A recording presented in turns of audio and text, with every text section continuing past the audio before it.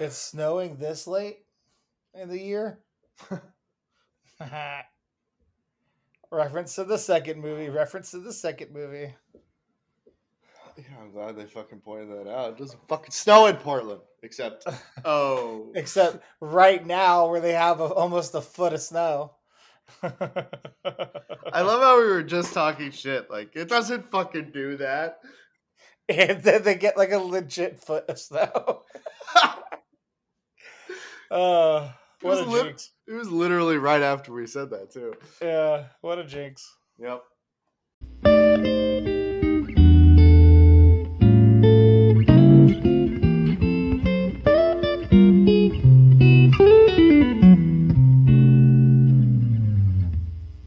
Well, hello and welcome to Bromancing the Stone. It's the podcast for myself, Renee Sanchez, and my good buddy, Max Lyon. What up? Watch rom-coms and then record our thoughts and place them on the internet for the tens of listeners listening pleasure. And Max, how are you doing on this snowy Saturday in Chicago? I am good. I'm enjoying our Palentine's Day. Valentine's Day, yeah. We decided not to actually watch this on Valentine's Day, but we watched it the day before, and it's midday. So we're having, much like there's Galentine's Day for that was set up in Parks and Rec, we have Valentine's Day. Damn right. Right. Yeah. We watched a high school rom-com. I ordered some breakfast, which was what was the fancy dessert I got was really fucking cool. I forgot to tell you about it. It was like red velvet French toast. That's what it was. Ooh, it was red velvet French toast, and it came with like strawberries and syrup and stuff, and like powdered sugar that you could like put on top of it, and like so I got creative. I found like a nice plate. I served it up and I drizzled the syrup over it and put a little bit of powdered sugar on it. I was like, yes, this is how a 33-year-old man celebrates Valentine's Day. Well, speaking of breakfast desserts, we watched the final installment of the To All the Boys series, To All the Boys, Always and Forever, Laura Jean. And so this is the third movie. It just came out yesterday. Wait. What the hell does it have to do with breakfast desserts? Well, pancakes are what's used by Peter when he asks her to prom. They're always eating pancakes at the diner. Gotcha. And then also just desserts in general, but especially breakfast desserts. Breakfast desserts are dope. Yes, so the third and final installment of the series. Max, you and I were very excited for this movie. And yes, you know, what would you say about just, or would you say you're fatigued, or would you say you're still got a pep in your step for this series? No, I say it, if they don't make a fourth installment, I'll be happy. Like, I feel like I feel comfortably content with it. I feel like they wrapped it up. It was good. I'm satisfied. And you never felt like you were here for too long? No, although I was thinking that this movie seemed, I don't know if it was just too familiar after two other movies that we just watched, or if it really was the case, but it seemed a little, I don't know, more boring compared to the first two. Like, not as, like, I don't know, capturing, I guess. Yeah. We'll talk about that here shortly. First, let's briefly go into the stats of this film. It's obviously a recent one, so it won't be a tremendous amount. But To All the Boys, Always and Forever, is a 2021 American teen romantic comedy film directed by Michael Fimagnari. I think the G is silent, but I don't know how to pronounce it otherwise. And starring Lana Condor and Noah Centineo. The film is based on Jenny Han's 2017 novel Always and Forever, Laura Jean, and is a sequel to All the Boys, P.S. I Still Love You. And the third and final installment of the To All the Boys I've Loved Before film trilogy was released on February 12th, 2021 by Netflix. Um, and Thank God for Netflix. Jesus. the running time is listed as 115 minutes, but that also includes 11 minutes as far as from the end of the last line of the film and when the credits end. Oh, really? Yeah, and that includes like the 3.5 minute music video where they show all the highlights from all three films while the credits are rolling, and then the actual credits rolling. So, um, a lot of time spent on those credits. They let them roll slow. Why? So really, it's like an hour and 40. Okay, that seems And a it's little more still like it. and it still felt like it was 20 minutes too long. So that probably Yeah, goes to tell you how much they had left to write about in this film. exactly. That's what it really felt like. It was like, do we really need this movie?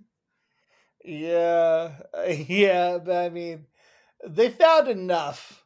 Yeah, They found enough to make it.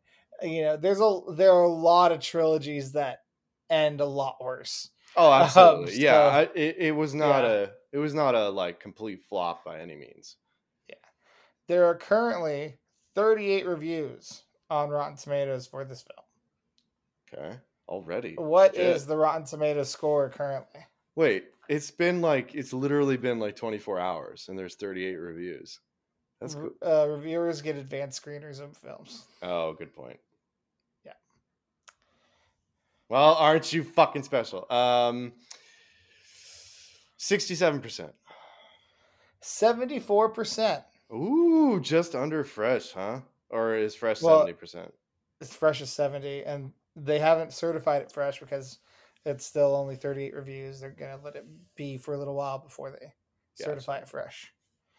The critics' consensus so far, diminishing returns have set in for this trilogy, but To All the Boys, Always and Forever has just enough of the original's effervescent charm to serve as a worthy conclusion. Yeah, exactly. That's it right there. And Shubhara Gupta of the Indian Express wrote, despite some flat patches and the predictable arcs, we stay invested in LJ and Peter because there's real sweetness to them. Also true. Yeah. Yeah. And then Karen Hahn of Slate gave it a poor review, saying it's a fitting end to the series, not just as a closing chapter to its protagonists' high school lives as they move on to college, but also as an admission that the franchise has run out of things to say.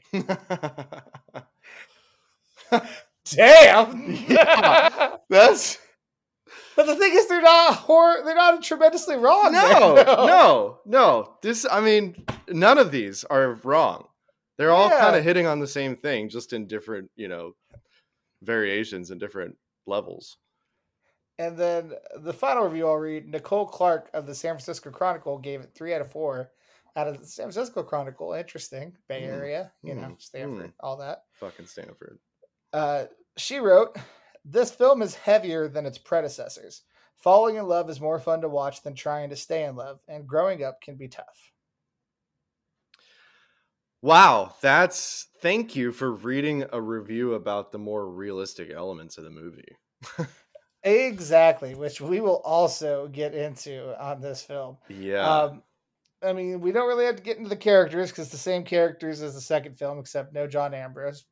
Appreciate all the work you did in the last film, but we only needed you for one. Yep. And also, now no get the fuck out. R.I.P. to Greg from the first film. Greg.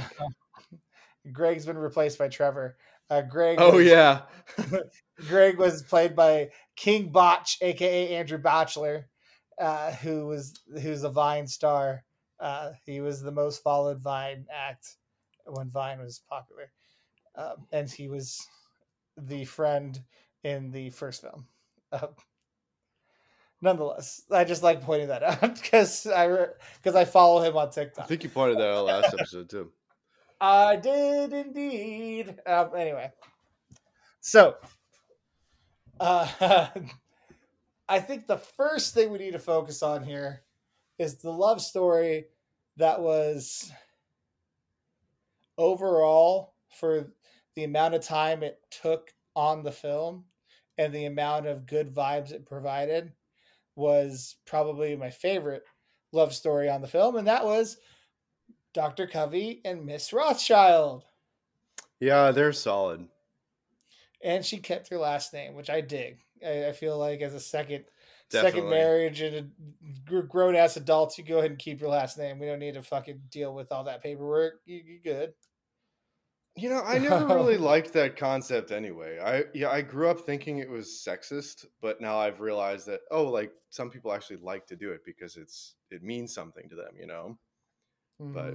But I don't know, something in the back of my head always has never liked the idea. It's like, but that's not your name. Like That's not your name. like I don't know. Like I flip it on me and I'm like, okay, if I got into a marriage, would I really want to change something that I've had as part of my identity for all my life? You know, I don't know. It's weird. I agree.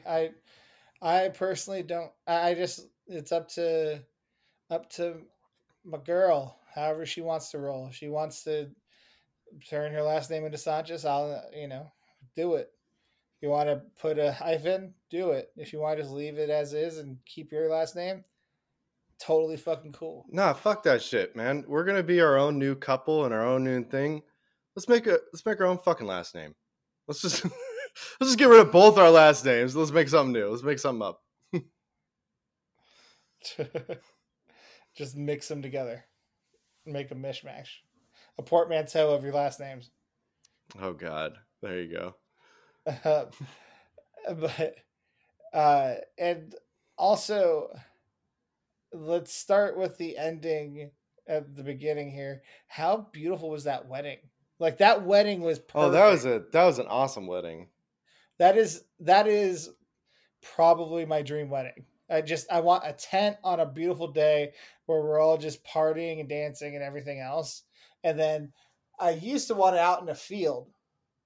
Like just out kind of like where you're like you have to walk out into a kind of a field a little bit to get to it. Yeah. But like you're still close to like cabins and like places to stay. Yeah, yeah. So like that was kind of the idea, but like watching this and seeing this be done, it's like, oh, all I need is for a friend to somehow have enough credit and money to own a house with a backyard, have that backyard be large enough to hold a very large tent, and then find someone to want to marry me at my friend's backyard where we will place a tent. God, and have that all work out, and then we're good. Like we're good, golden. So I'm getting wedding ideas from this film. God, yeah. Who would have thought finding the actual person to marry would be easier for our generation than actually being able to pay for any of the wedding? Oh yeah. 1,000,000%. And that's coming from two single guys. So like I know. I still have more confidence in being able to find someone than I would being able to pay for shit like that. Hell, I got more confident, especially now after this panorama that we're living in. That it's just I feel like the oh goddamn, what's the fucking word? You got caught up in the panorama, didn't you? Yeah, the expectations have been lowered. Yeah, standards. Yeah, the standards. The standards have been lowered. Yeah. So like after being lonely, it's just like I feel like women would be willing to deal with even more shit than they already deal with when it comes to settling for a guy. Because all marriages are basically settling. You're settling for someone who's 75% there. Like you deal with the 25 to have the 75. And that's just what a relationship is. And so I feel like it's sneaking more toward like 60-40 after this panorama. And so Now it's just like, yeah, he misses the toilet when he pees sometimes, and he sometimes leaves hair in the sink when after he shaves. But at the same time, he also, can fix the furnace if it ever goes out. So I think I'll go ahead and just stick with him. Like, I'll clean the bathroom and he fixes shit. That's it. We're good. Yeah, that's bleak as fuck, dude. I'm not gonna lie.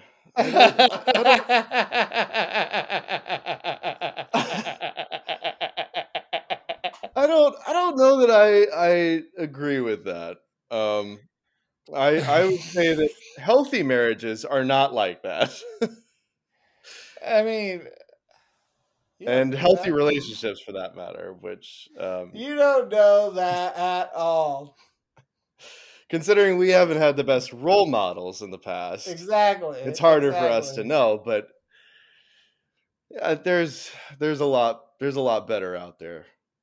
Trust me. I mean, it's just I I mean, I'm half joking about these like standards thing. I just feel like people are going to be more Well, open minded I after totally January. think you're right about the standards thing. I think everyone's standards have been lowered because of all this, just because it reminded us what is really fucking important in life, and like, And the question that needs to be answered, which is, what is love? yeah, You know. yeah. Um, but I mean, I now my standards are lowered to, do you have COVID, and then and did you vote for Trump in either election? well, I mean, And that's it. Then we're done. That's you it. forgot the follow up question to do you have COVID? Do you want COVID? Are you willing because to obtain it? because making out with me is going to get you COVID. Fuck that. If anything, it's like, all right, I'm gonna lice you out down before you step into my apartment. I'm gonna have you step through 2 of those like plastic sheets, and it's gonna douse you with Lysol, and then you're gonna step into my quarantine. So that's foreplay right there. Right. Yeah, that's pandemic Right? foreplay right there. Yeah, that like if you put that in a text, that is immediately a sext. Girl, I got a 64 pack of Lysol wipes waiting for you when you get here. I'm gonna wipe every inch of you down. There ain't gonna be a fucking spot in this apartment that won't be disinfected after you bit on it. Oh my god, you're so fucking right. Girl, 99.9% of bacteria already been dead on site.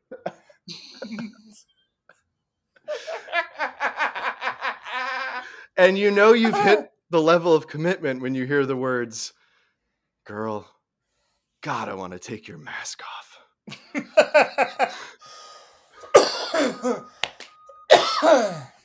We gotta stop. We gotta look up this delivery truck schedule and stop recording. No, I don't think it's a delivery truck, and I don't think it's like a garbage truck. I just feel like there's like some sort of service truck that like the person who drives that service truck like lives across the street, and they're just doing whatever the fuck. I don't know. It might be a tow truck too. Oh, that's also possible in Yeah. Chicago, especially. It adds character to the podcast, Max. All right. Well, yeah, it gives us commentary. Yeah. And speaking of like being in a big city, falling in love with a city is another thing that they talk about in this film. Mm-hmm. I feel like I've had both experiences that Laura Jean and Peter had when looking at the next step after high school. I did too. Yeah. Because when I visited the University of Oregon, when it came to going to college, I was like, I just shuffled my feet because I just didn't know what I wanted to do.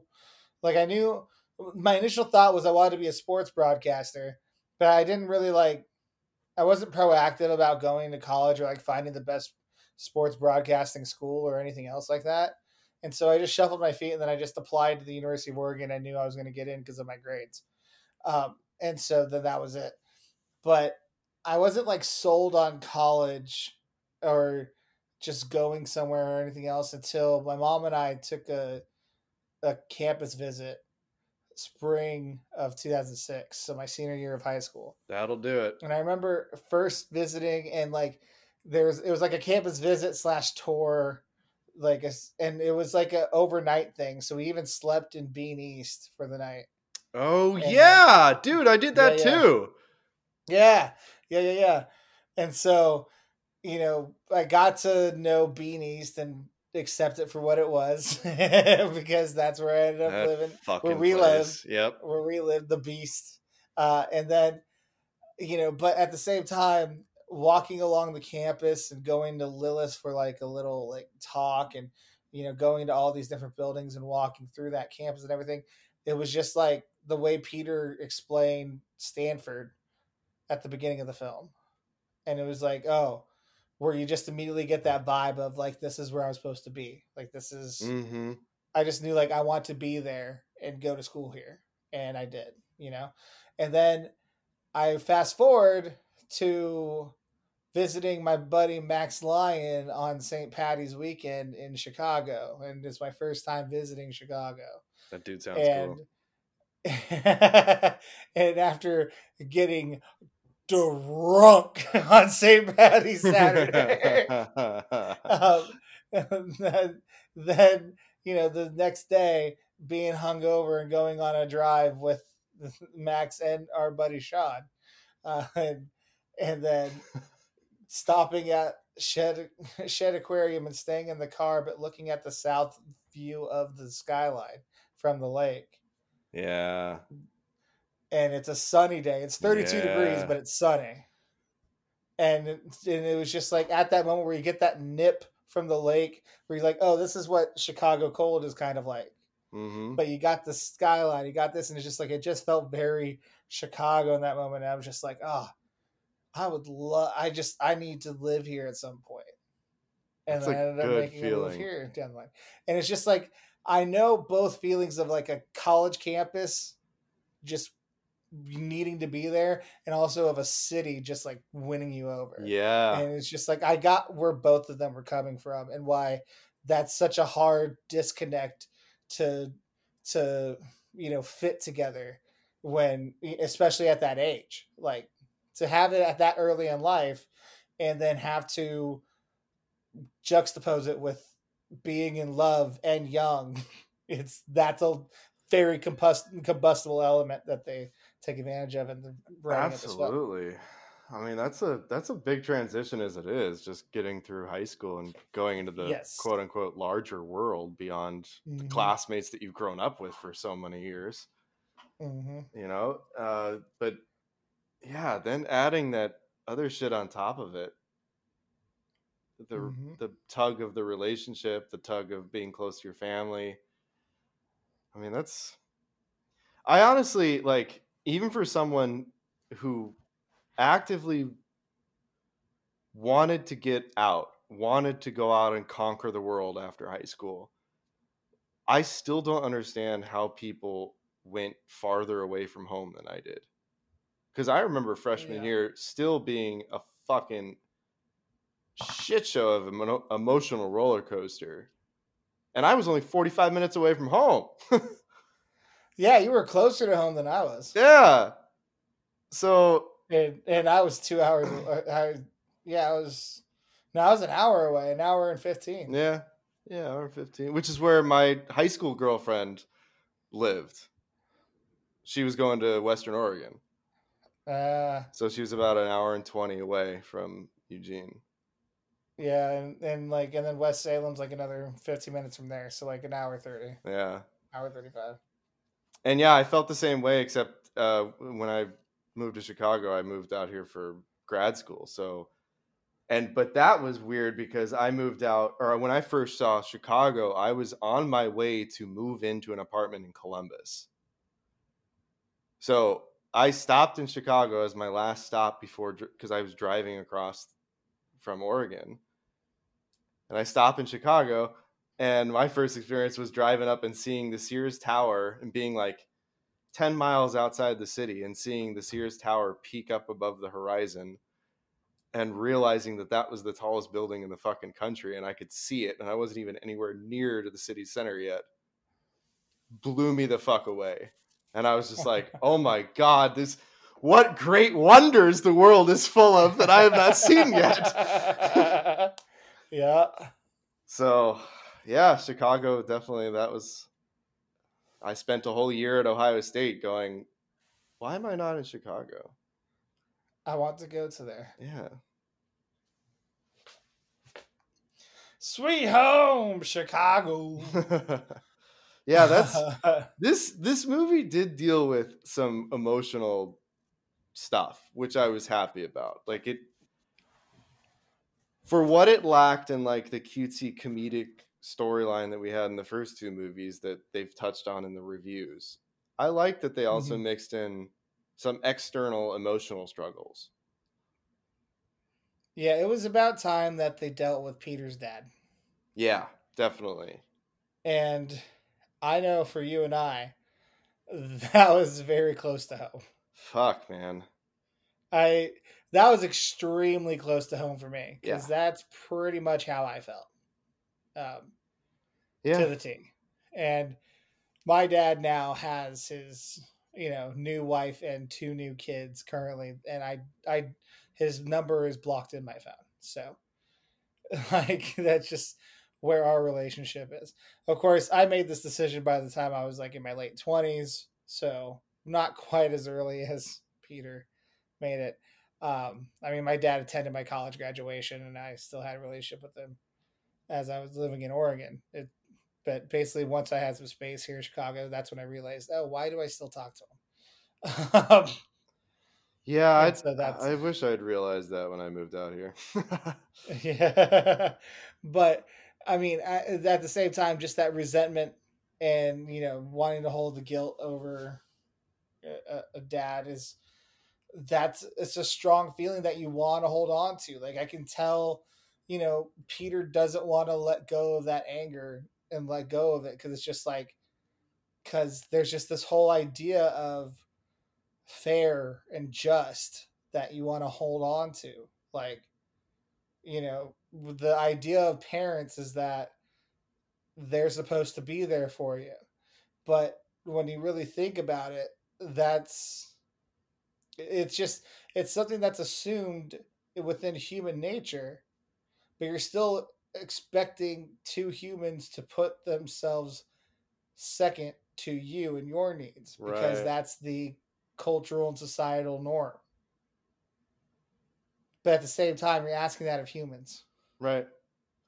And so when someone chooses not to do that, you just like human nature is to be so absolute like you reneged on your commitment and that should be punishable by something. There should be some sort of punishment. And when he sees his dad has a new wife and a new family who are enjoying happiness, he doesn't see a punishment for his dad. So he's the one who's going to be the punisher by continuing to hurt him whenever he tries to make an attempt to connect. And that's kind of what the role of the son is in this, like, son dad thing. And that's what most sons who have this kind of frayed relationship with dads do. They try to take the role of the punisher in the situation. Yep. And, and then his dad basically has to lay it out. Like, I fucked up. I want to not fuck up because I do love you. And I learned way too late in life that when you love something, you keep fighting for it. Yeah, wouldn't that be nice to hear? Yeah. I mean, but it also, this is all, the caveat here is to not have a father who's a bipolar sociopath. Like, so that's the, an undiagnosed bipolar sociopath is just not going to quite fit the same, but nonetheless. Well, you bring up a good point about the fact that it is humans. So there's going to be flaws. There's going to be holes in the system, and it's not always going to work out the way it should. Because yeah, theoretically, like parents should always be 100% around for their young until the young don't need the parents anymore, right? Like Mm-hmm. theoretically, that's biologically how shit's supposed to happen. Yeah. So like, and then psychologically, you take that a step further, and you think, all right, so like these two humans are who this young mind is relying upon for existence. But from this young mind's perspective, those two humans aren't humans at all. They're gods. They're the first things that this entity has ever relied upon. And they've always been there. So for like Mm-hmm. one of the parents to like all of a sudden not be there, that's like life's first massive kick in the fucking ass.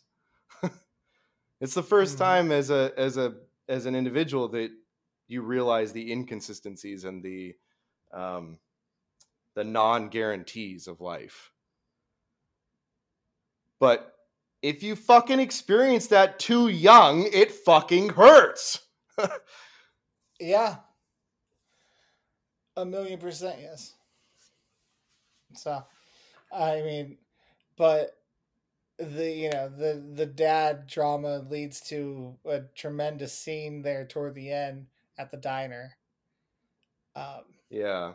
like Noah Centineo, the country, the whole world's boyfriend. Oh my god. Uh, he's so dreamy, but God, I he love him. also he did a pretty good job of laying out his anger when it came to laying out his anger with his dad, not going overboard into like messy crying serial killer, but the proper amount of anger, just like nah, fuck off and fuck you, dude. Yeah.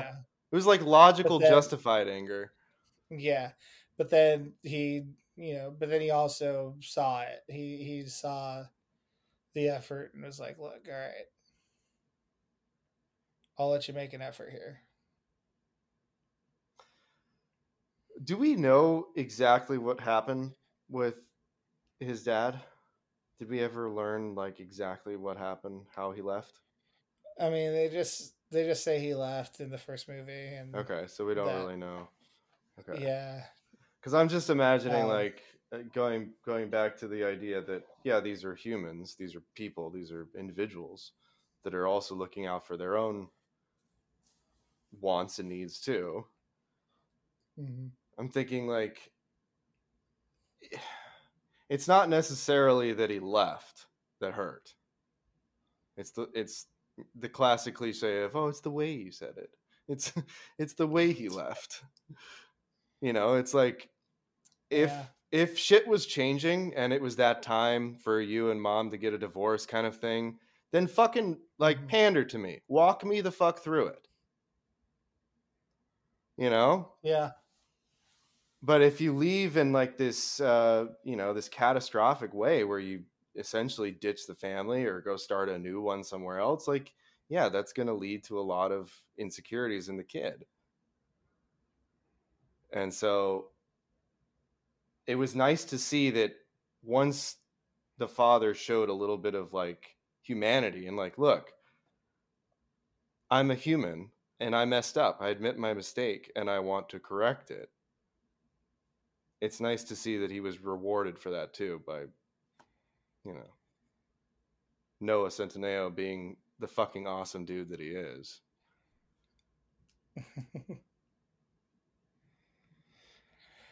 And I you know this is completely unrelated, so I can't think of a segue. But You don't need to. going back, going back to the city thing, and kind of going to the opposite end, like Laura Jean, she. Oh, so here's the segue. So with the dad and Peter trying to reconnect, Laura Jean gets a way to kind of reconnect with her mom a little bit by finding the lock. in Seoul. Oh yeah. At the beginning of the movie, they go to Seoul, and that kind of begins her wanderlust of the outside world, and then and they find the lock that the mom put there and everything else. But then with that wanderlust, they go on their senior trip to New York, and then it expounds into the whole "I need to be in New York" sort of thing. Right. And there's a part of me that wants to make fun of that whole thing, just like, oh, look at the little, attractive 17-year-old girl who has the perfect New York day and a half and decides she has to live there. And she didn't end up in the rough part of New York, or right. see a dude pissing on the sidewalk like it's nothing, or jacking off on the train, or jacking off the train, and all the fucking trash rolling beside her, or the rats holding pizza slices nearby. Like she didn't see any of that. Like fucking Cinderella in her goddamn slippers, like going to a rooftop party and then carrying a couch with 5 other girls, just because girls just want to have fun on a Friday night where it's so warm, you're wearing t-shirts and dresses and like it's nothing, and it's just like, I want to make fun of all of that, but I'll be damned if that trip that I talked about here in Chicago wasn't kind of the same thing for me. It's like, it was pretty much the same thing where I'm like, I can't talk shit about that because I know that. Like, I lived that. Like, well, you kind of, that just goes to show you kind of have to. It's a powerful intoxicant when you have a really great weekend in a big city. It's just, it's like, there's nothing like it, man. It's amazing. Yeah. And so, and so I just thought that was funny. Just like, it's just like, this is worthy of criticism, but I can't provide that criticism. I know, because I've done that. Yeah, I don't think any of us could. Like, I mean, yeah, that's totally what it's supposed to be about. I think. Like, yeah. I think we're all supposed to get the fuck out and go experience something like that, and then be like, "Oh my god, let's do it!" And then 8 years later, you look back and go, "God, I was a simple bitch. Jesus." God, how basic was I? I was at a fucking rooftop party where some random band played 3 original songs, and one of them I thought was the song with my boyfriend at the time. Oh yeah, like it's just like that. Just reeks of like, oh, what was I thinking at that time? Yup. But for now, it's all gravy. I was having those very similar like discomfort feelings. I don't even know what they're called. Discomfort feelings. Like I was tensing up when she's like, "But that was our song. Like this is." I know, it's just, and I was just all like, the little drama. I remember this feeling. Oh God, it's so awkward. Never forget, Lara Jean loves the mess. All right. Mm-hmm. And I just realized now I forgot to live tweet this film. Sorry, guys. Damn it. Yeah, it's okay.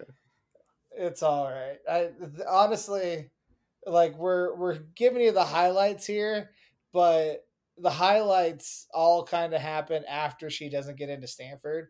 But the whole Stanford part is the first half of the movie. Oh my God.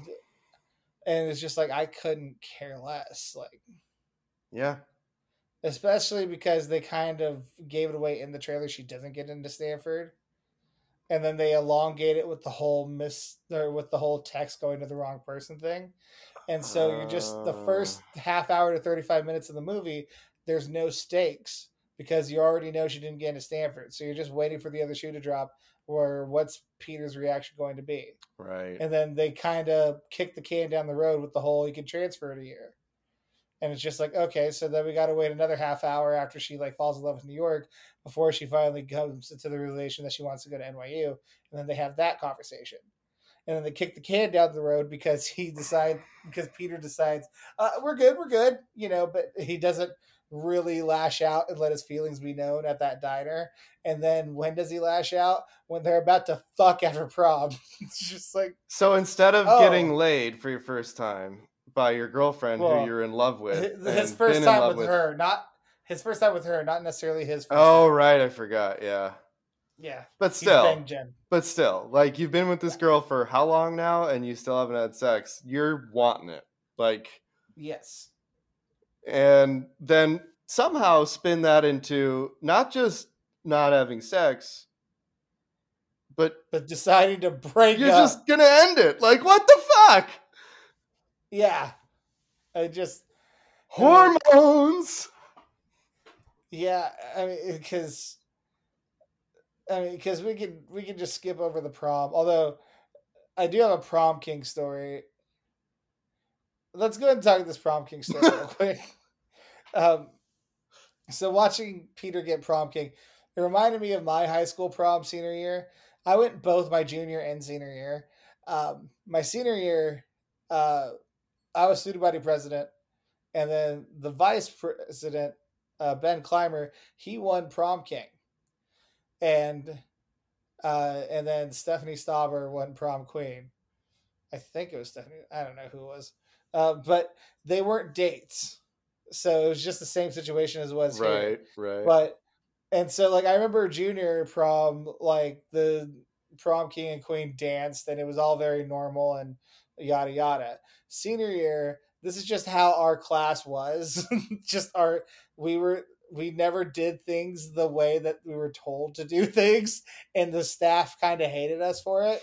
And so with Ben, as the he looked at Stephanie, and they both kind of like had the same look, like this is a little awkward, and I'd rather go dance with my date, sort of thing. And they kind of shrugged and like kind of nodded at each other, and then they both just dispersed and went to their dates and started slow dancing with their dates instead of doing the king and queen dance.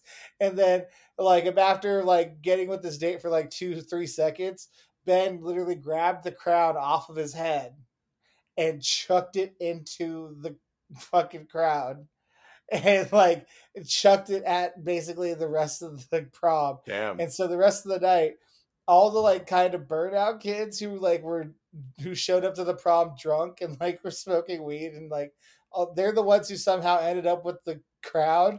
And so they were taking pictures the rest of the night of them drunkenly wearing the crown at prom, like, yo, what up? And I remember catching them taking pictures, and I'm just thinking to myself, God, I'm proud of my fucking senior class at my school. Like, fuck everyone else. This is how we do it. This is how we do things here.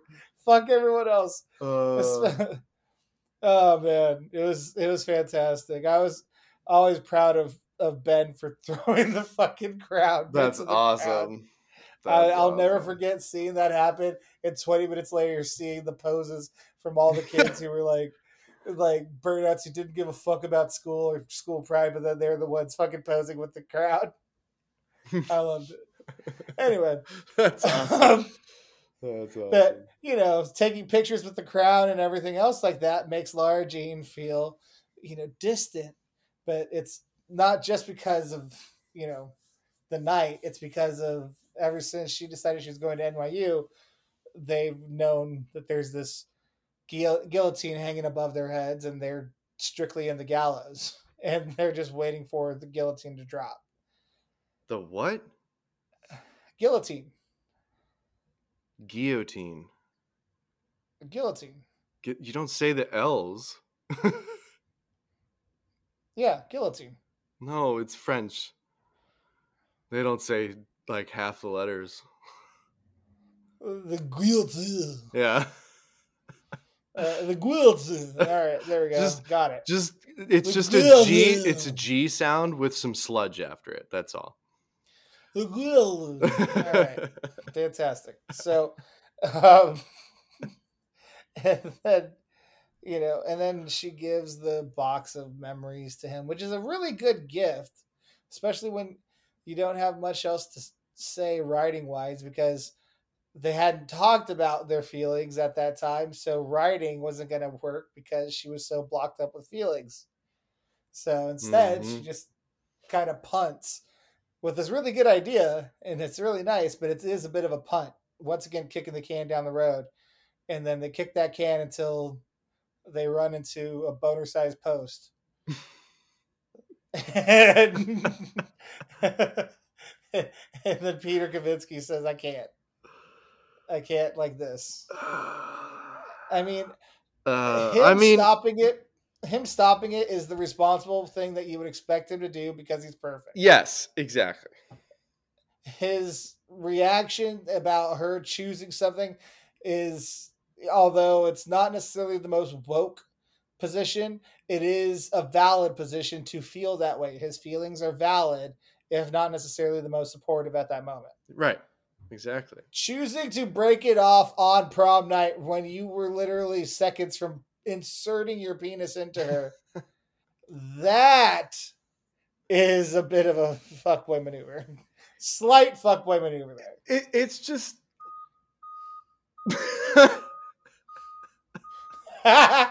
see, the delivery truck agrees. The He delivery knows. truck backs me up that that's a fuckboy maneuver. That is the fuckboy maneuver horn that he was playing. That was a good pun. Backs you up. Yeah. Yeah. Yeah. Woo! Yeah. In case, if you're wondering at home, I am doing a jerk off motion in celebration. Ladies, he's single. I know. Surprisingly. Anyway. Where the fuck were we? We were talking about him breaking it off. Oh yeah, like what the shit, dude? Come on. Like, I get why you didn't want to have sex. Like hearing, especially hearing her explanation of it. Well, I want to feel closer to you. Well, okay. Yeah, outside of the context, outside of the context, I could see that being okay. Like, that's not a bad thing necessarily. Say to someone. No. That's a red flag as a high schooler. But yes, as a high schooler, yes, I want to feel closer to you. Is I like stage 5 clinger in high school? Like, no. It's a red flag in any stage of life if it's in that context where, like, you're both in the period of transition and like things are about to change drastically, and that doesn't necessarily mean you guys, it just means everything else is changing. And if one of you says, I just want to feel closer to you, that means, especially as a first time, oh my god, that on top of it all, that's what you want as your first time? Are you serious? No. Oh my god. So yeah, he stops it for like very good reasons. Yes. But then, like, whether like motivations or not, the fact that you guys were just about to have this pretty damn intimate, tender moment, regardless, to somehow spin that into, well, we got to fucking break up. It's like, well, how do you? I mean, obviously, there's still some hope. Jesus.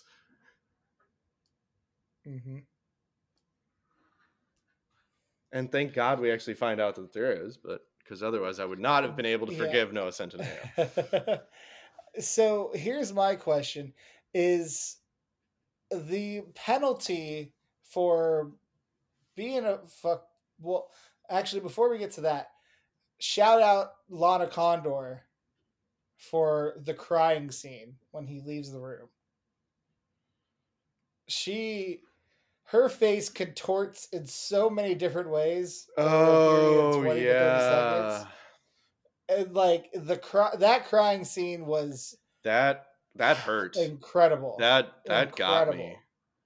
I loved it because it was so unique. I had not seen a crying scene like that. I've seen, a bunch of tears shed. I've seen, the whimpers and everything, but no tears or anything else like that. She literally looked like she was twitching because she didn't know how to feel. Like, you could see that it was not just sadness and grief, but it was anger. It was like a mix of, I want to scream and yell, like, what the fuck is wrong with you? How can you hurt me like this? But also cry because I'm in so much pain. And like all those sorts of feelings, you can see every single one of those damn feelings etched on her face and in her hands when she like is cracking her knuckles. It's like, it's amazing. It's amazing. I loved it. It was incredible. 100%.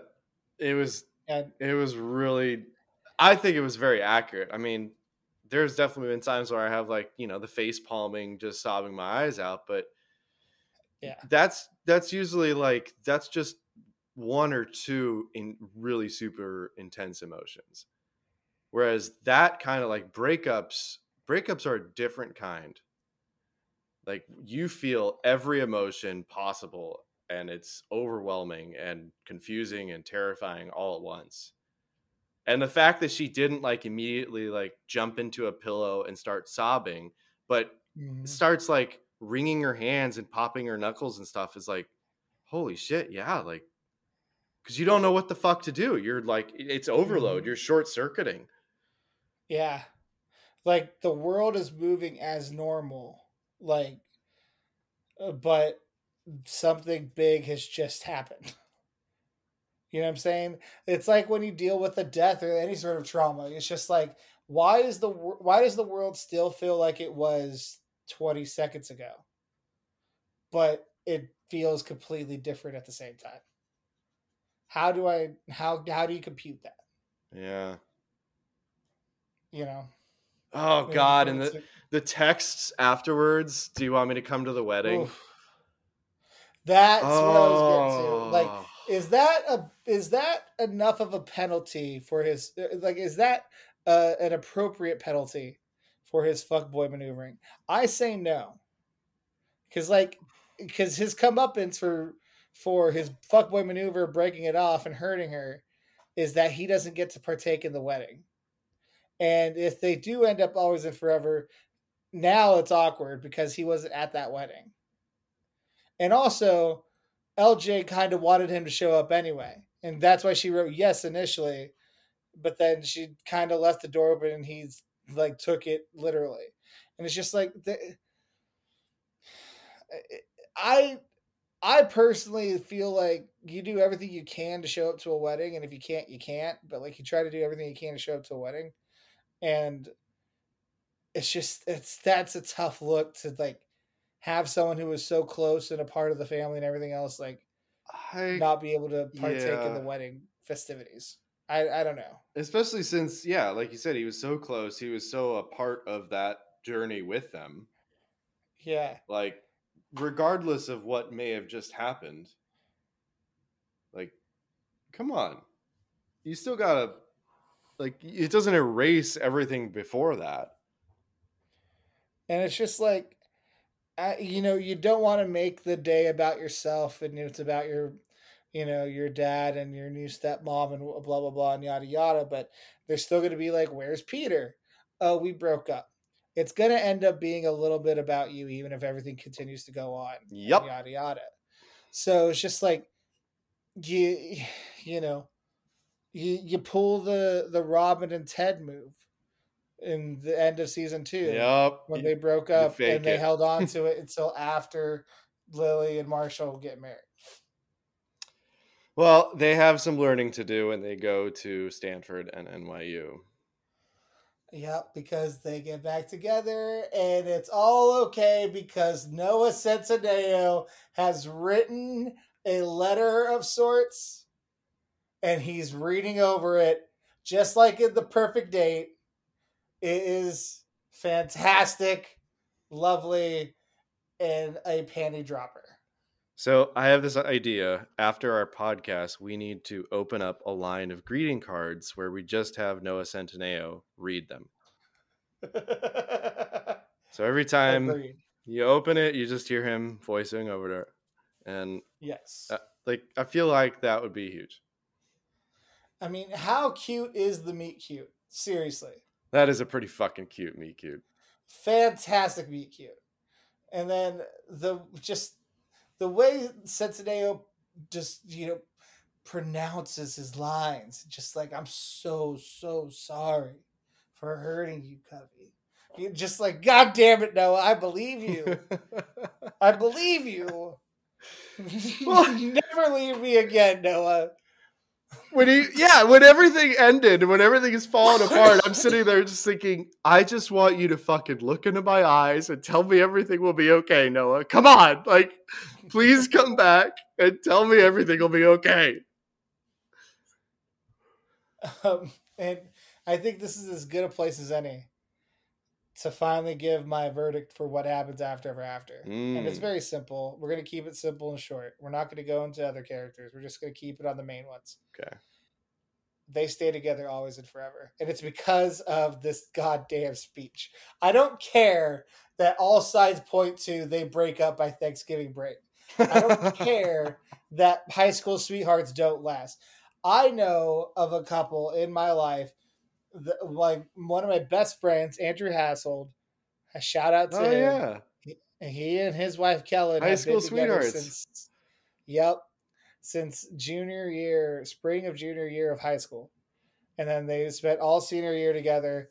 And then she went to a bot. She was going to go to Oregon with Andrew, and that's where I Yeah, met didn't she go to Andrew, like as I previously California noted. somewhere?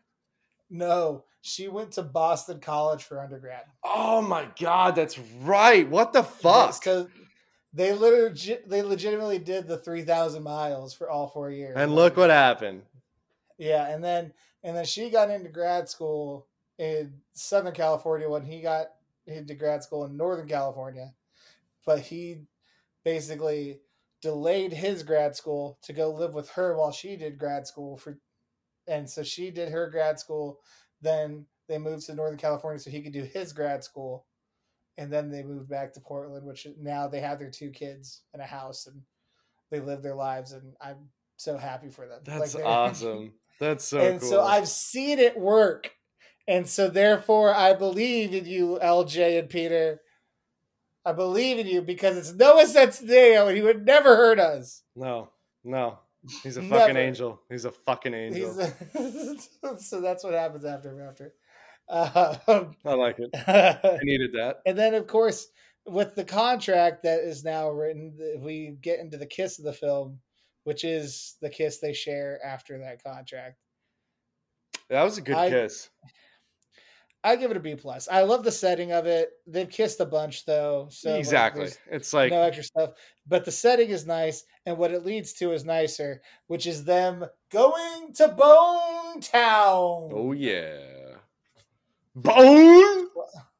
Because obviously, like I think what it's been because the wedding was the night, or the wedding was the day after prom. So what I think happened is that uh Dr. Covey and Trina were sleeping in Trina's house across the street.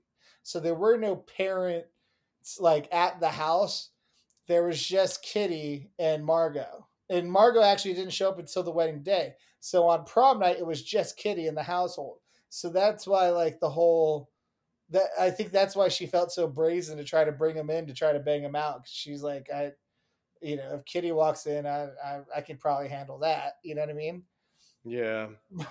And so but then it doesn't work out, but then on the actual wedding night, I'm sure Trina and Dr. Covey are just begging out all over Trina's house, so therefore once again a green light. You just got Margot in there, but I don't think Margot would put any shame in her game if she saw them begging, so to get it going. I just feel like we spent, almost 6 hours with these people, with these characters, seeing their love story evolve. I just feel like as an audience we had earned full penetration.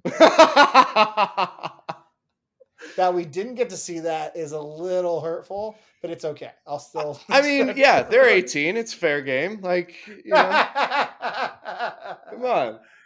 I agree. Like, come on, man. I feel like I feel like realistically, though, well, now I stop myself because now I'm imagining it might actually be creepy. But I was going to say, realistically, we could have had like a little bit more focus on that scene. Like, it doesn't have to be like visual or anything, but you could have had like be a little bit a bigger emotional deal for the two of them, Well, I mean, technically 15 minutes of screen time before, we did have a little more focus on that scene when they were making out and almost did it the first time.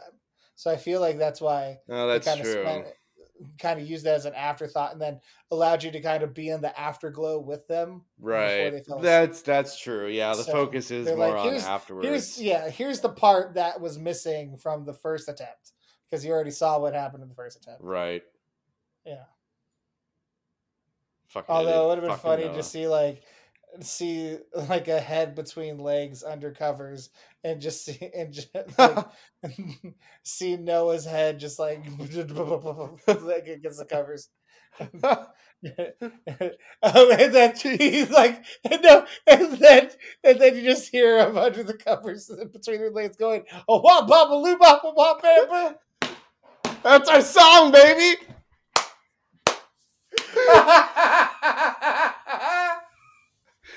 Oh, I'm surprised they didn't bring back that joke. That song came up.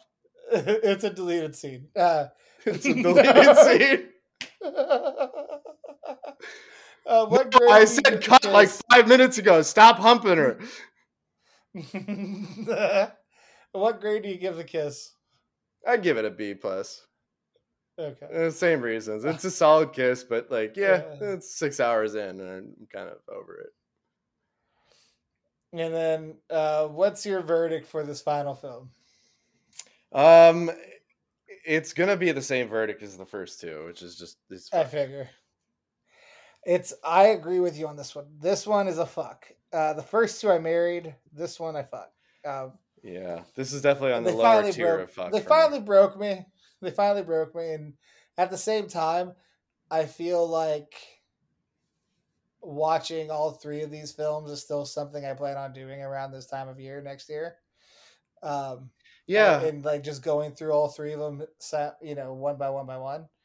But you know, if I just watch the first one and decide not to watch the next two, I don't necessarily think I'll be missing a tremendous amount. right. Yeah, now that I've seen them, like, I'm glad I've seen the story. I'm glad I was a Yeah. part of it. But Yes. The second and third movies were definitely sequels to something that was made as a standalone film.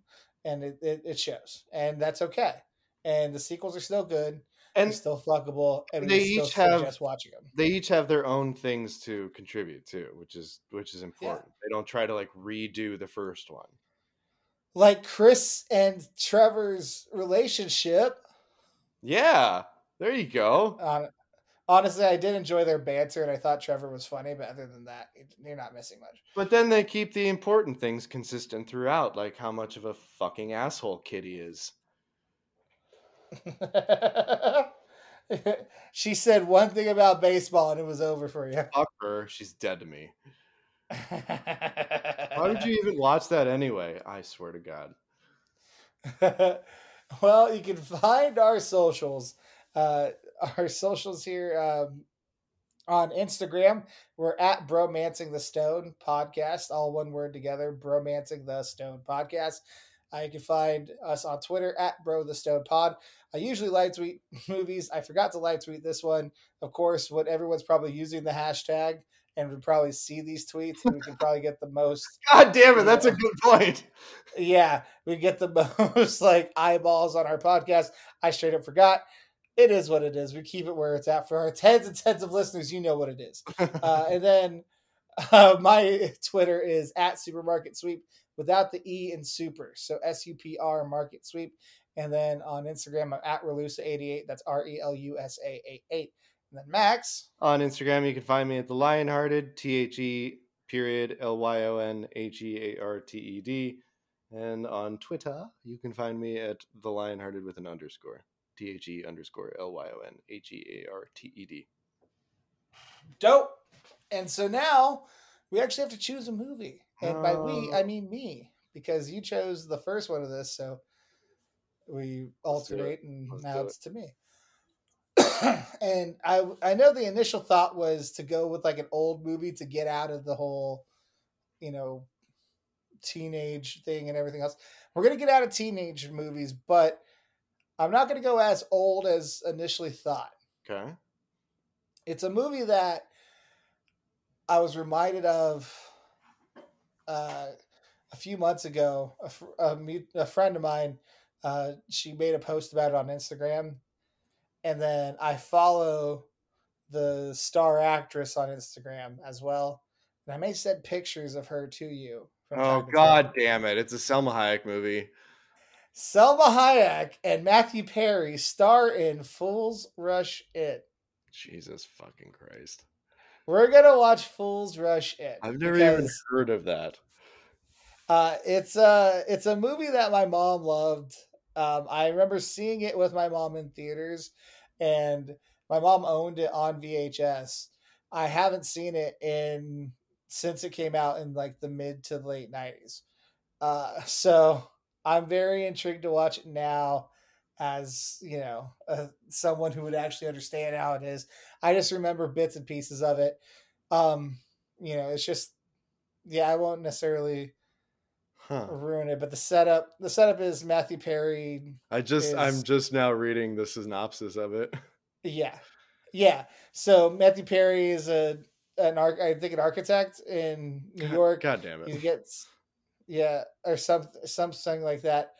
He gets sent to Las Vegas to help build something, and then while in Vegas, he has a one night stand with a woman who's Selma Hayek, um, and then chaos ensues. So All right. we'll go from there on that. So until then, for the tens and tens of listeners, we love y'all. We thank you. And to all the listeners we've loved before and still love, we will love you always and forever. Have a great rest of the week, everyone. We love you guys. Stay Happy safe. Valentine's Day. Happy Well. Valentine's Day. Go eat some fucking candy. All right, bye.